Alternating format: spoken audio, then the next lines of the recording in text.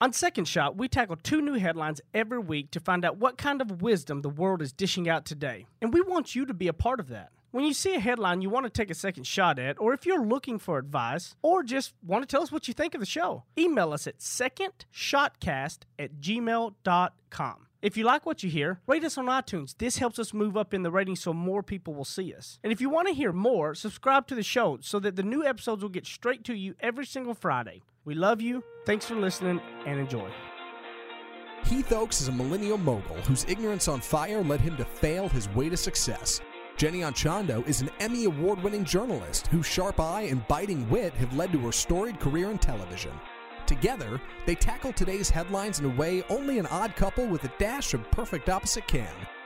So kick back, relax, and join the conversation. This is Second Shot with your hosts, Heath and Jenny.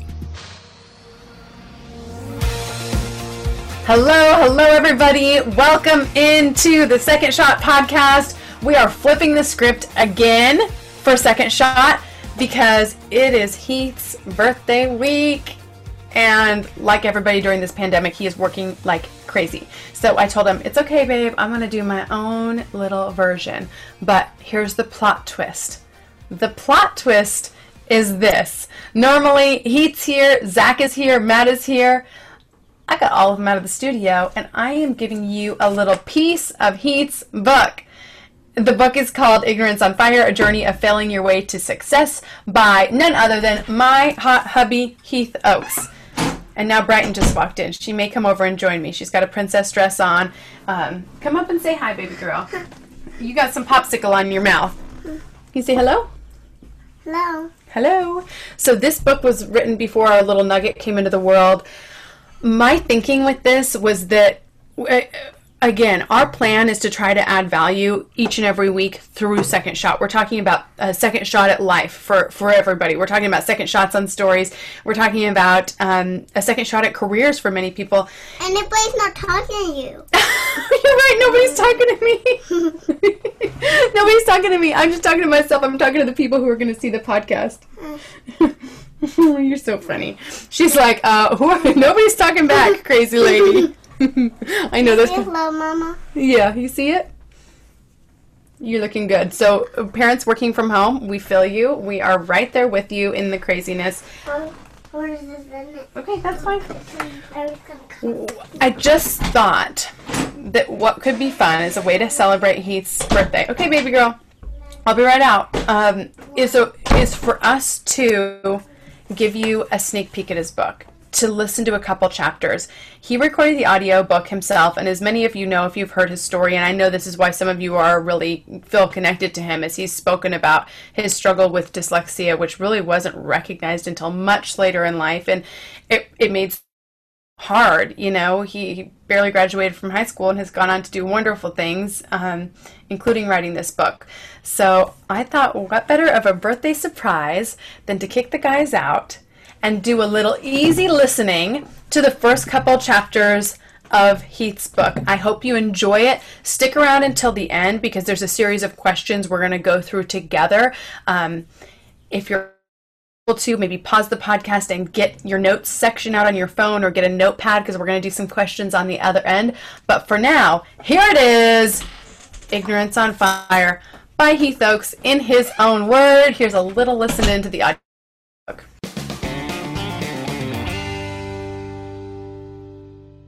Chapter 1, A Purple Velvet Suit.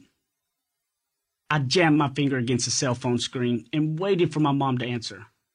I was angry, humiliated, and at 19 years old, felt truly defeated for the first time in my life.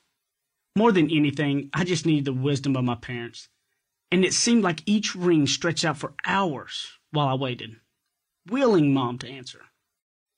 My parents have always been my strongest supporters. Even when I decided to leave college and step into the real world on my own, they were close by, cheering me along. When we were growing up, that kind of support was about all they could give my brother and me. We lived in a single-wide trailer, parked on a rented piece of land so far out of town we had to pop in sunlight. My brother and I never went without what we needed, but we had to earn everything extra ourselves. Growing up, I always wanted more. More fun, more wins on the ball field, more money, and I would overcome any obstacle to get what I was after. More than once, my parents watched me fail my way forward until I achieved my goal. That terrible afternoon when I was 19 was the first time either of them had seen me ready to give up. Graduating from high school, my plan was to pursue a career in law enforcement. That meant I had to earn a certain number of college credits. But I had gone to school for two reasons: sports and girls.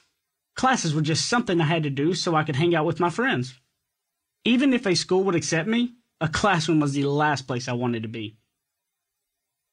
I wound up at the community college in Tyler, Texas. After 3 semesters, I'd had enough hours to enter the Criminal Justice Academy. There was just one problem. The minimum age to become a police officer was 21, and I was 19. I had to figure out a way to support myself until I became legal. Finding a paycheck wasn't a problem.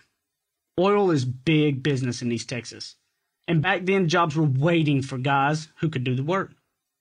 The money was good, but an oilfield job meant long stretches away from home.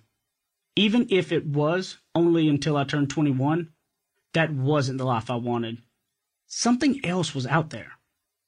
I heard an ad on the radio one day about a local car dealership hiring 5 new salespeople. They were paying a $500 signing bonus. That got my attention. Also, my dad's brother worked at the same dealership 10 years earlier. He died about 9 months before I saw that ad, and his loss still hurt. My uncle and I had become close when he moved back to East Texas a few years earlier. While he was away, he would show up at our house about once a year, always in a new Corvette, his newest girlfriend riding shotgun. He was larger than life, and he always dressed the part. I remember one of his suits was purple velvet, and he spent more money on his shoes than some families earned in a month. Those yearly visits gave me just a glimpse of the world that existed beyond Troop, Texas, where I grew up. From the little I had seen, I figured that outside world had everything I wanted in life. Success would mean achieving the same glitzy, fast-paced lifestyle my uncle enjoyed. Working at a dealership he used to manage seemed like a pretty good starting place.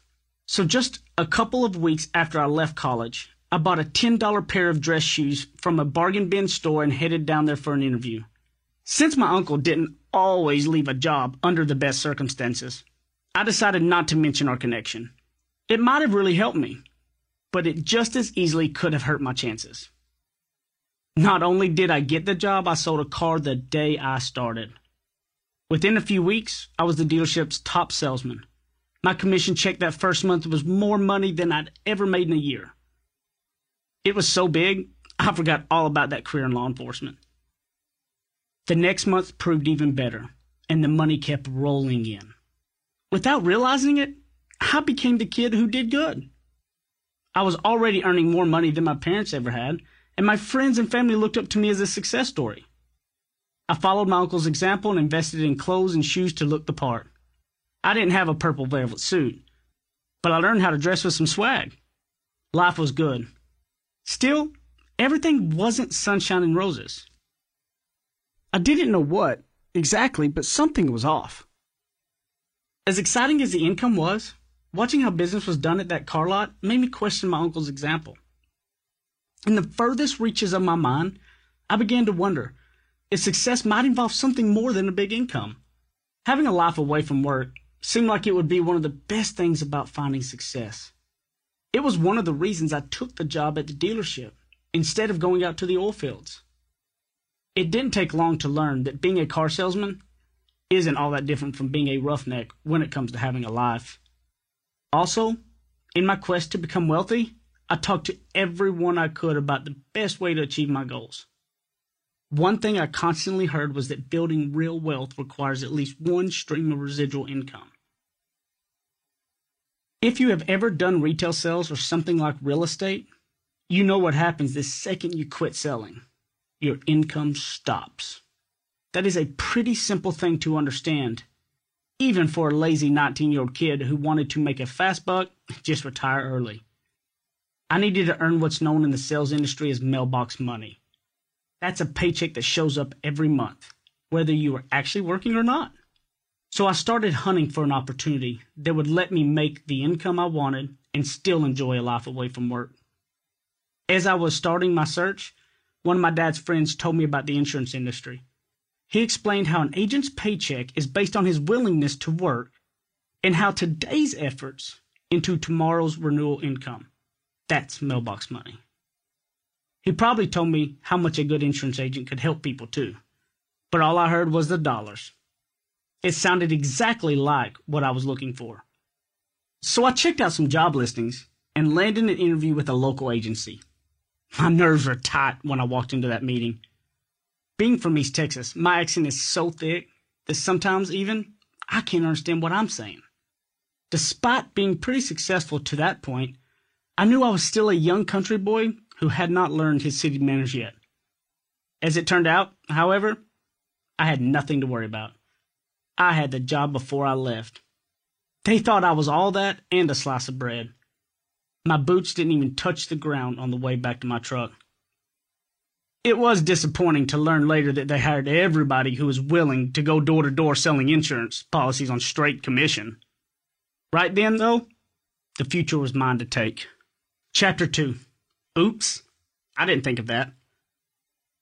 Have you ever been truly excited about something? Like passing a test or getting a new job? Then come crashing back down to earth when you thought about exactly what came next? That's how it felt when I realized I had to tell my sales manager, Jeff, that I was leaving the car business. The best time to have the conversation would have been when I got to work on Thursday morning. Instead, I decided he looked too busy and chickened out. I blew my next opportunity as well on Friday, since we had some traffic and I didn't want to miss any sales. I finally went to his office on Saturday morning, the absolute busiest time for any car dealership. On my way down the hall, I passed the sales board where we tracked each salesperson's deals. The person at the top of the board was the leader, while the one at the bottom brought up the rear. The name at the top? Heath Oaks. Jeff was at his desk, buried in his paperwork, when I rapped on the door and stepped into his office. "I don't think this is for me," I said, trying to keep my voice from cracking. He mumbled something but didn't look up from his work. "This isn't what I want to do," I said, trying a second time to get his attention. "I found something else." That got Jeff to look up. He stared at me and then pointed to the board in the wall. With a blank look on his face, he said, "What do you mean this is not for you? You were at the top of the board. You were always at the top of the board." He blinked. "What are you talking about?" I shrugged and looked down at my shoes, the nicest, most expensive pair I had ever owned. "I don't know, man. It's just not for me." Jeff got up and closed the door, then waved me into a chair. He waited until I sat and then said, "You're a natural at this. What is going on?" "I just want something more," I told him. "I mean, I'm here all the time, and when I'm not, I'm worried about the sales I'm missing." "So, what is that you want to do?" I hesitated before saying, "I got a job with an insurance company." Jeff nodded and waited for me to continue. When I didn't, he said, "Straight commission?" "Yeah." "Well, we know you can sell, so that's not a worry. How long before you start making good money?" Good question. I hadn't thought about that. It only took me one day in the car business, so I was pretty sure I'd be okay. I shrugged again. Not long, according to what they told me. "So why do you think you will like it better?" "For one thing, when I make a sale, I keep getting paid as long as the people keep the policy, and I don't have to sit in one place. I get to go out and find my own customers, as many as I want." "Okay," Jeff nodded. "That is fair, I guess. Think you will get the same check next week you would be getting here?" I hadn't thought about that one either. Once again, I shrugged. Jeff leaned his chair back and scratched his chin, staring at me the whole time. "Sounds like you've got your mind made up, but let me point out one thing. You might not see it now, but you have got a great future here. This could be your office one day." He shut up, wisely just letting his words sink in. Yet, one more thing I had not considered. My analytical skills weren't very good back then, I guess. I looked around the room, Awards hung behind Jeff's desk. Others shared shelf space with thick binders and bundles of brochures on a couple of plain bookcases. One wall had a two-way mirror that allowed the sales managers to look out on the sales floor. This same office had probably been my uncle's 10 years earlier. Jeff was a great guy, excellent manager, but he wasn't going to beg me to stay. That's not how the car business works. He was giving me some things to think about, though. And what he was telling me, I realized, was that this would be my ultimate goal if I stayed in the car business. Maybe not that specific office, but one just like it at another dealership. After a few minutes, Jeff leaned forward, resting his elbows on his desk. Go home. I'll make sure any deals you have got working are covered. Take the weekend to think this thing over. Then let me know on Monday morning. How does that sound? I nodded, but we both knew I wasn't going to change my mind. He stood and offered me his hand. As we shook, he said, "Whatever you decide, you know you have always got a place here." I thanked him and walked away from a six-figure income. I wanted to chase my future. About halfway home, I realized there was still one more thing I had not counted on in my rush to leave the dealership.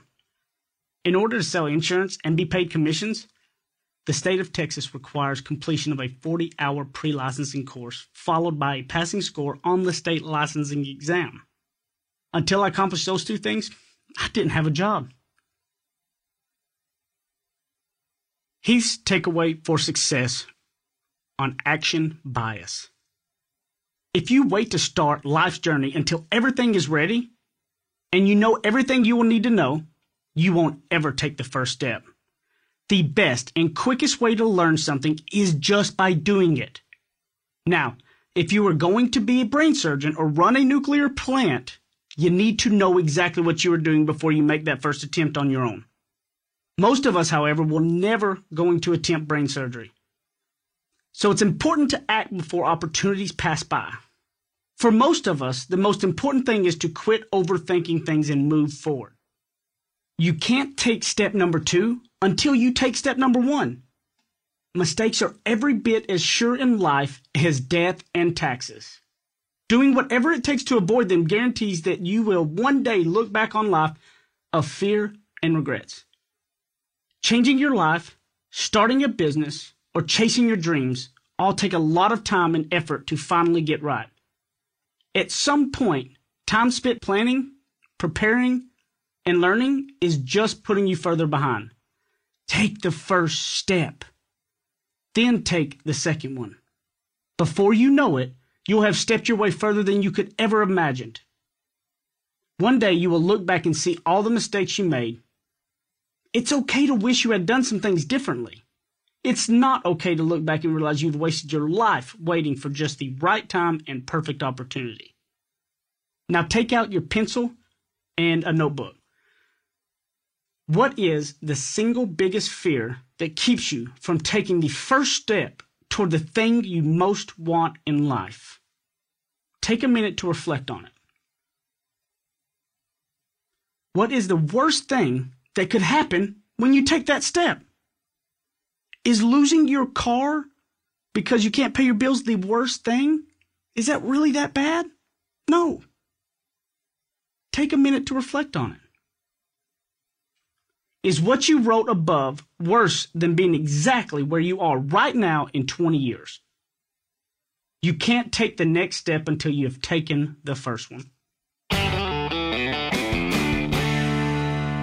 Okay, I hope you guys enjoyed hearing his voice. Isn't that fun to hear him read you the little story out loud?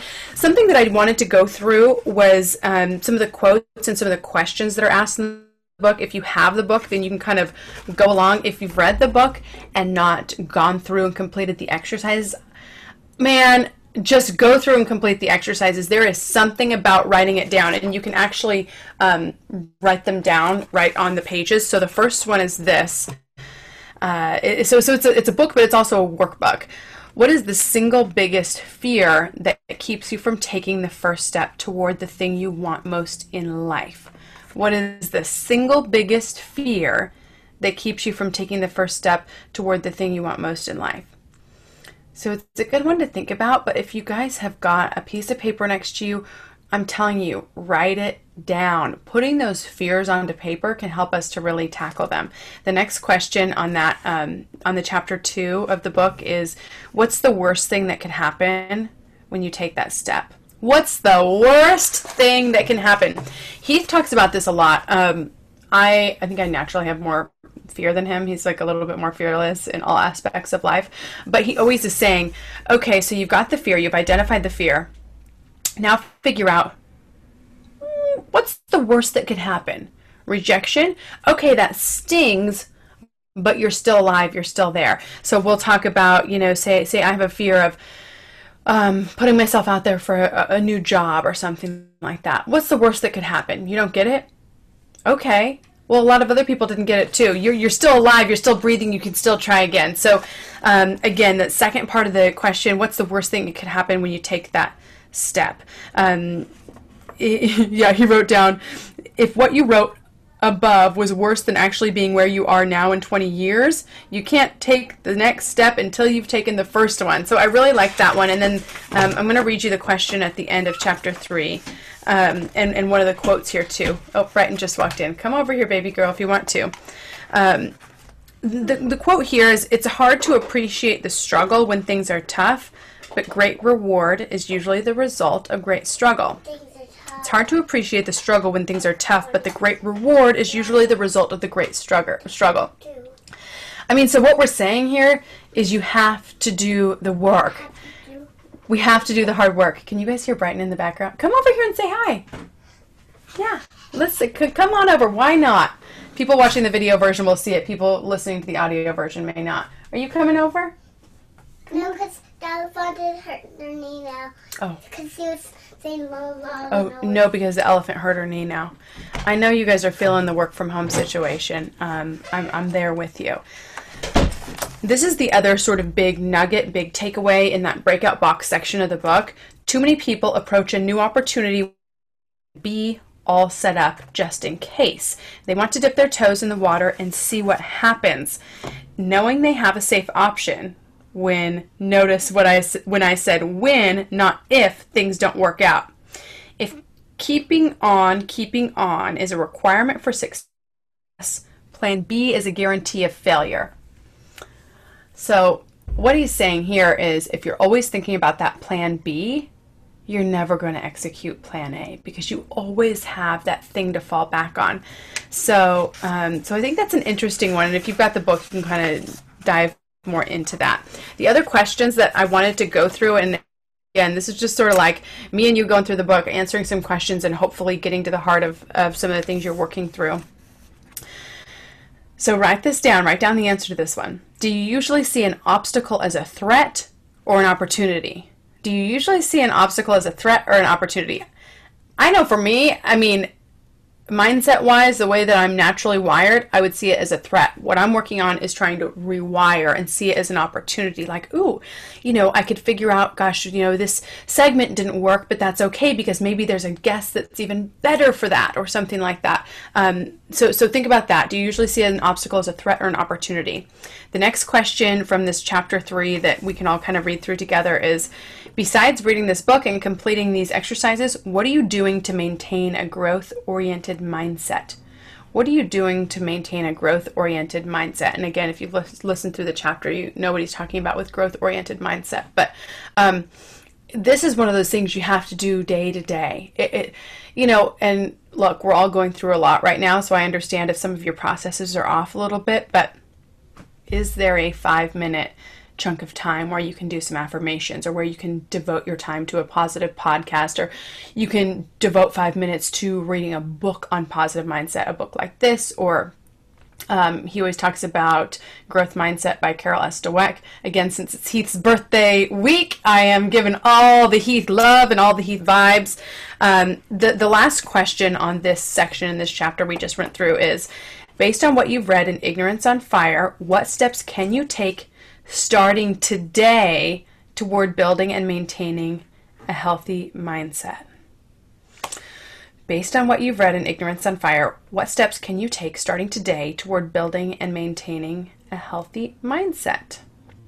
Mindset's tough, but yeah, gosh, I tell you what, if you start working through something that you can change and it starts to become more natural. I am like naturally a little bit, I don't want to say Debbie Downer, but I'm on the skeptical side of things, and this mindset work for me has been transformative in terms of seeing opportunities where a few years ago I wouldn't have seen opportunities. So I hope that you're able to go through those questions. I know it can feel a little silly to write things down, but it makes a difference. The challenge too is to review back, look back at them and see if your mindset's changing at all. See if the obstacle that came up in the first set of questions, maybe in a month, you'll think, oh, you know what? I don't feel that that's as much of an obstacle. That's what those mindset shifts can do, but you have to be consistent with it. So that's just a little bit of a glimpse at Heath's book for his birthday week. If you want to listen to the whole thing, it's on Audible. You just search Ignorance on Fire. You can grab it on Amazon. You can borrow one from a friend. If you can't afford one, write to us, post in the Second Shot group. We will send you one. I mean, we just want people to have access to this material because it can really be something that changes the way that your path goes, because mindset is so important. So, happy birthday to my amazing husband. I love doing this podcast with you, babe. I am just so grateful for you. Gosh, I pinch myself when I think about how blessed I am to be married to you. And so that's my little podcast shout out to him. This is a very unconventional episode, so if this is the first episode of Second Shot you're hearing, please do go back and listen to the other episodes. They're much better with the rest of the crew. We just thought we'd do this kind of fun tribute this week, and next week we'll be back to the normal flow of the show. If this show has been at all valuable to you, gosh, write us a rating or review. In fact, if you're on the video, I can show you how to do it right now. You just go to your podcast app, see right there, and then you scroll all the way down. If you're on iTunes, you scroll all the way down to the ratings and reviews, and then you can click 5 stars if you like. I hope you give it a 5 stars. You can also click right there, write a review, and then you'll be able to any kind of thoughts. If you have a guest idea, someone you think who is deserving of a Second Shot sit down, email us at secondshotcast@gmail.com. I'm also going to give a shout out to our handles, and please pop on there and give some love to Heath. We would love to hear it. We are at facebook.com/groups/Second Shot Podcast. We're also on Instagram at Second Shot Podcast. We love you guys. We are so thankful to have you going along this journey of life with us. We appreciate you, and we will chat with you next week. Again, the new episodes drop every Friday at 4 p.m. Central Time. We'll see you then.